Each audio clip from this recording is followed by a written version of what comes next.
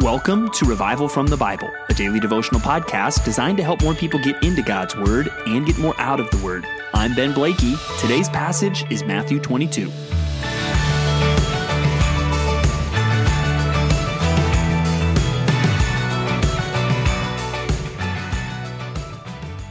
What's your favorite game show? Now, maybe this isn't something you currently do. I don't have any game shows that I watch, but when I think about that question, it takes me back to when I was young. It takes me back to going over to Grandma and Grandpa's house, where every night part of the pre-dinner routine was watching Wheel of Fortune and Jeopardy, right? And seeing the people spin the wheel and clap their hands and say, big money on Wheel of Fortune. Or the highlight for me as a school-age child of getting sick and missing school was that I got to watch The Price is Right while I was staying home sick. And you think of game shows. Well, think of a show today with different contestants that are going to try to, the name of the show is Stump Jesus. My brother has used this to describe what goes on. We saw a little bit in Matthew 21, but today in Matthew 22, it's, hey everybody, welcome to Stump Jesus. We're going to have some different contestants and they're going to try to ask Jesus questions that he can't answer. Guess who wins this game show? Jesus wins every time.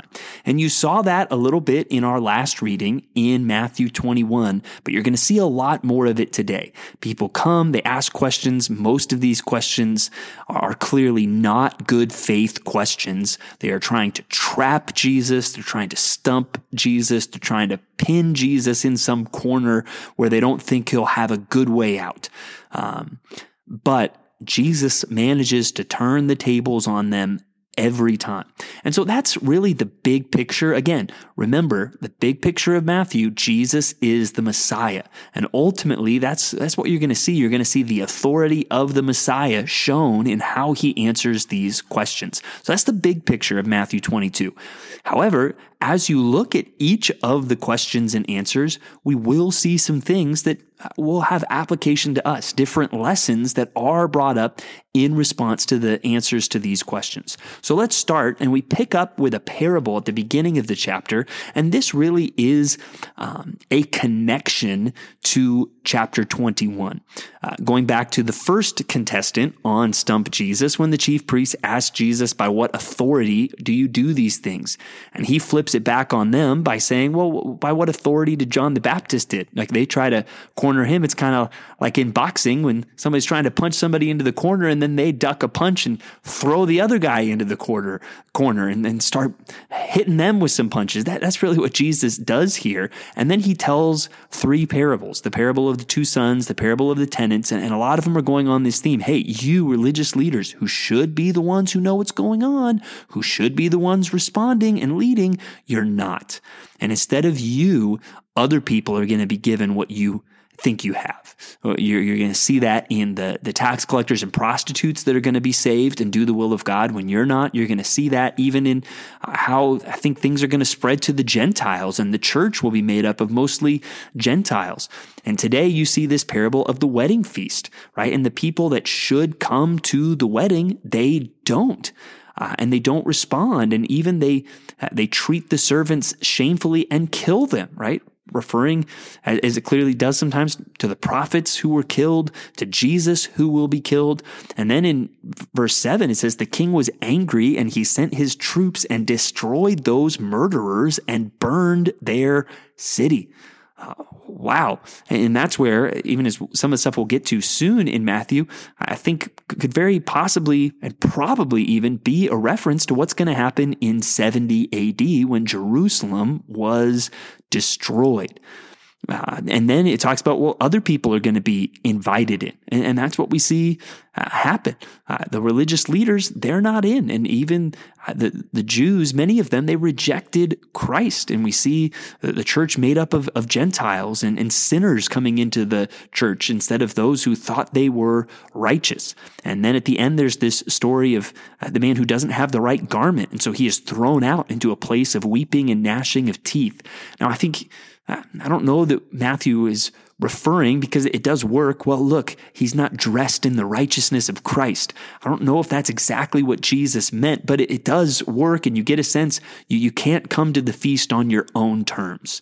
You want to join in the feast? Hey, the invitation is out to all, but you've got to come on the king's terms. And that's where I think that there's a human perspective to that. Hey, you have to submit to the gospel. You have to come to the king on his terms. There's also a divine element to that I think we see in verse 14. For many are called, but few are chosen. An idea of really those Jesus refers to in other places, or what we see referred to in the epistles as the elect, those who are chosen by God. But again, we want to go off into all that and kind of pit divine sovereignty and human responsibility against each other, where we see both of those things affirmed in the scriptures. So that's all really wrapping up a question that was asked in chapter 21. Now we get to other questions here in chapter 22. And like I said, they're all pointing really to the authority of Jesus, the Messiah, but we'll see things that we can learn. And the first is now the Pharisees, they are plotting how to entangle him in words. So I'm not making it up when I'm saying these aren't good faith questions. And they send their disciples along with the Herodians. Those were not people that normally got along, saying, "Teacher, we know that you are true, and teach the word of God truthfully." I mean, man, these guys, they're not saying this genuinely. "And you do not care about anyone's opinion, for you are not swayed by appearances. Tell us then what you think. Is it lawful to pay taxes to Caesar or not?" And Jesus sees right through them and says, "Why put me to the test, you hypocrites? Show me the coin for the tax." And they bring him a denarius, and it's clearly Caesar's inscription that's on there. And Jesus says, "Therefore render to Caesar the things that are Caesar's, and to God the things that are God's." And when they heard it, they marveled, and they left him and went away. And so there we see, obvious their intention is, well, if he says we have to pay taxes, he'll lose popularity with the crowds. And if he says we don't have to pay taxes, well, then we can report him to the Romans and he'll get in trouble. But Jesus turns it back on them, and really it's a double rebuke.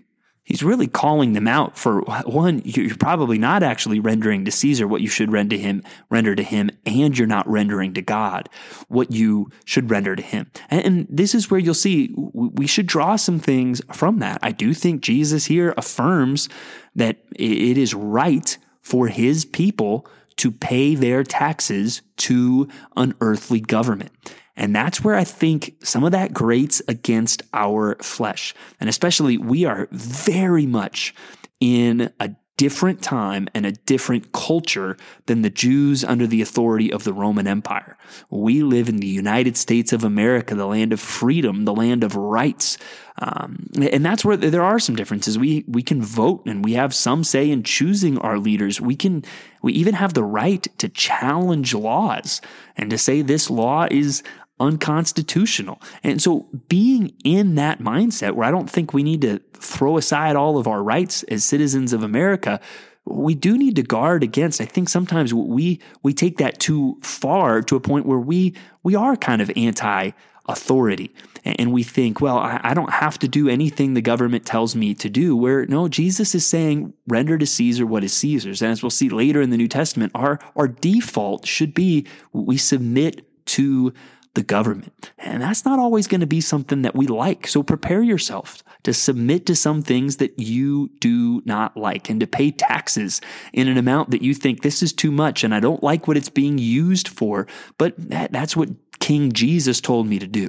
And so I'm rendering really to Caesar what is Caesar's, because I'm rendering to God what is God's. And a good call that the ultimate allegiance in our lives belongs to God, and we should render to him what belongs to him. Next, you get into this somewhat convoluted question about the resurrection.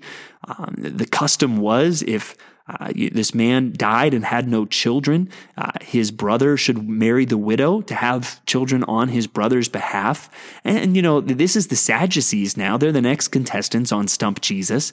And they want to ask a question about the resurrection because they don't believe in the resurrection. And this is one of the oldest preachers, or the oldest jokes in the preacher's book.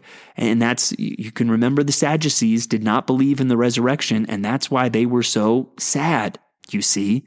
But You've probably heard that one before. But hey, you can remember the Sadducees that way, but that's what they're trying to make the point. And the thing I want you to notice about Jesus' response, look at what he says in verse 29. You are wrong because you know neither the scriptures nor the power of God. In their convoluted question, he's saying, let's get right to the heart of it. You don't know the scriptures and you don't know the power of God. And then if you had to ask me, well, hey, Pastor Ben, is the Bible inerrant? Is the Bible without error? I would say, yes, it is. And if you asked why, I would say, well, because I think Jesus says it's inerrant. Because Jesus, even how do I know that each word is inspired? Because Jesus now is going to make his whole argument off of the tense of a verb. The gist of it is Jesus says, I am the God of Abraham, the God of Isaac, and the God of Jacob, not I was. He's not the God of the dead, he's the God of the living. And he bases his whole argument off of the tense of a verb. That's one of the proofs to me that the Bible, in every word in the originals, is inspired. It is what God wanted, and therefore it is without error. And we see that there in the response of Jesus to the Sadducees. Then you get this question about the greatest commandment. And Jesus boils it down to, you shall love the Lord your God with all your heart, with all your soul, with all your mind. This is the great and first commandment. And the second is like it, you shall love your neighbor as yourself. Now, these should have a cutting element that we all say, I have not done that. And these verses should show us our need for the gospel. I like to use these verses in evangelism. Some people like to talk about the 10 Commandments and, hey, well, have you ever lied? Have you ever looked lustfully? And I think there can be something to that. I like to take people to, well, have you loved God with all your heart and all your soul and all your mind? And the answer usually is, well, no. And then I said, well, then you've broken what Jesus says is the first and greatest commandment. Don't you think that's a big problem? And that's where like, well, if Jesus said that, yeah, I guess that is a big problem. And so these things should point us to Christ, but as those who have put our faith in Christ, we should realize, hey, these are the things that God wants me to do. And so every day, my goal should be, I want to love the Lord my God with all my heart, with all my soul, with all my mind, and I want to love my neighbor as myself. So these things, while they may bring some level of conviction through the grace of God, these things should be what we prayerfully aspire to today. And so maybe you can meditate even on what that might look like today for you to love God this way and to love your neighbor this way.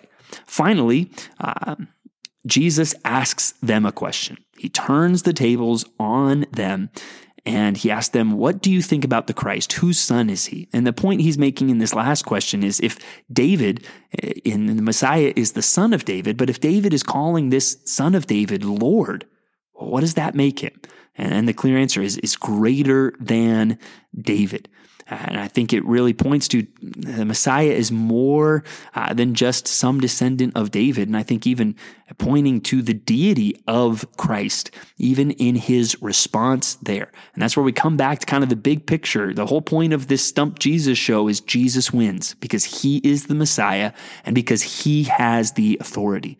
So let's worship Jesus for being the son of David, for being the one who is the Messiah who came to save us. And let's learn from what he has said.